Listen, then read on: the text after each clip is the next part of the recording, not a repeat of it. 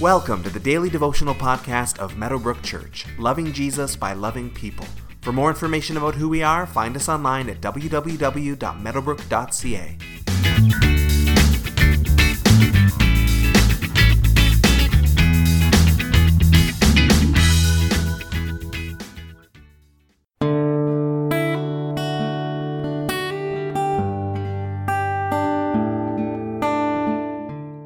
The makeup company L'Oreal has had an advertising campaign for years where their tagline is, "Because you're worth it."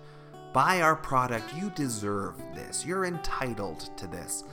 Now, of course, they never quantify why they think we're worth it. Our character or our attributes are never discussed, but that doesn't matter. Our worthiness is assumed, so let's spend away. Today's verses continue John's experience of heaven.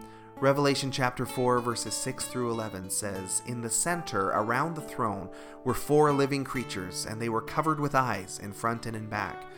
The first living creature was like a lion, the second was like an ox, the third had a face like a man, the fourth was like a flying eagle. Each of the 4 living creatures had 6 wings and was covered with eyes all around, even under its wings. Day and night they never stopped saying, 'Holy, holy, holy is the Lord God Almighty, who was and is to come.'" Whenever the living creatures give glory, honor, and thanks to him who sits on the throne and who lives forever and ever, the 24 elders fall down before him who sits on the throne and worship him who lives forever and ever. They lay their crowns before the throne and say, "You are worthy, our Lord and God, to receive glory and honor and power, for you created all things, and by your will they were created and have their being." Almost everything in the imagery of the book of Revelation has roots in the Old Testament, and this passage is no exception. The living creatures around the throne sound an awful lot like animals from Ezekiel's vision in Ezekiel chapter 1, and they echo the same worship song of holiness that is sung when Isaiah sees the throne in his vision of Isaiah chapter 6. These connections are put together and tell us that these creatures are likely what is known as seraphim, powerful angelic beings who guard the throne of God and lead the heavenly hosts in worship. And they sing, "Holy, holy, holy," again, quoting the song from Isaiah 6 almost verbatim. When it was originally written in the Hebrew, the song lyrics "holy, holy, holy" are not just about repetition. In the original Hebrew language, the Hebrew language doesn't have comparative or superlative adjectives. What this means is that in English, if we want to elevate something, we could say that something is good or better or best. The words emphasize the goodness of this thing.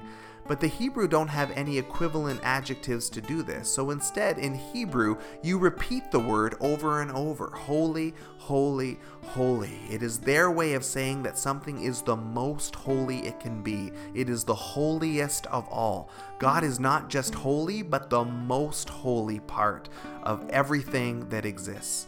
Day and night, the worship song of heaven never stops. Why? Because he is holy, of course, but not just that, because he is worthy.